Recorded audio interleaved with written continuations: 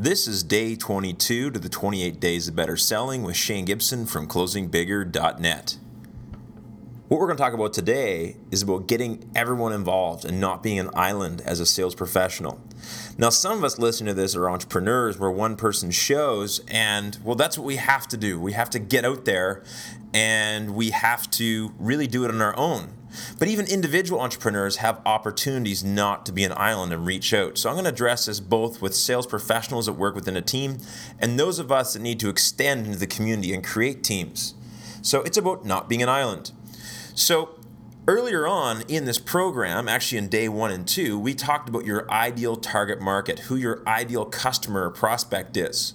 So as you're out there pursuing that prospect as a sales professional, let's say you and a couple of your teammates are doing that, your marketing team is out there marketing and trying to attract clients.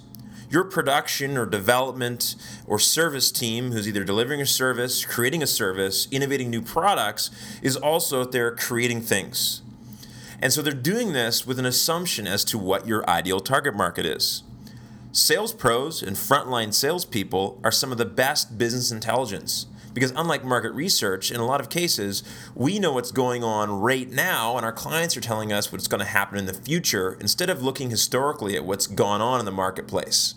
So data is great, don't get me wrong, I use market research myself. But what I'm saying is sales professionals and your frontline sales and service staff are also a key part of that. So here's what I mean by not being an island.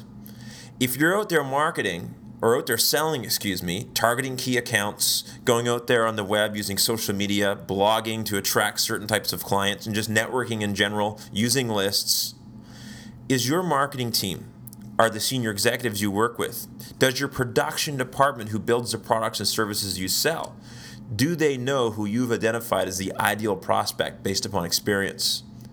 Are you sharing with senior executives? Are you sharing with the marketing team? Or getting help from your manager to connect with the marketing team to let them know what type of prospects you would like to attract to the company based upon them being high return on investment opportunities. It's a great way to collaborate. I think too often we're in these silos and we're all working really hard, but we're missing the boat. I've seen this where a marketing team will book a trade show event for the company to go and really launch their product at an event.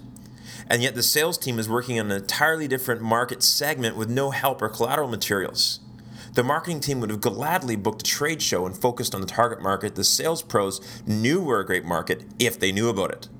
So this is a little bit of work about breaking down barriers, but it's also just about communicating to people what your goals are, what your ideal prospects are.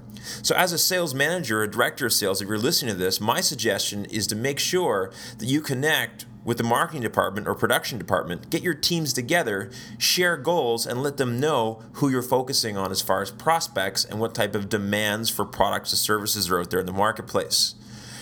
In a lot of cases, I've seen when companies have done this, the marketing department or even production department has leads and ideas to help the sales professionals.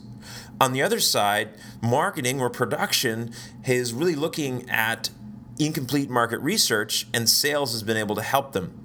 So one of the keys to being successful in selling is to sell more like a team within a company.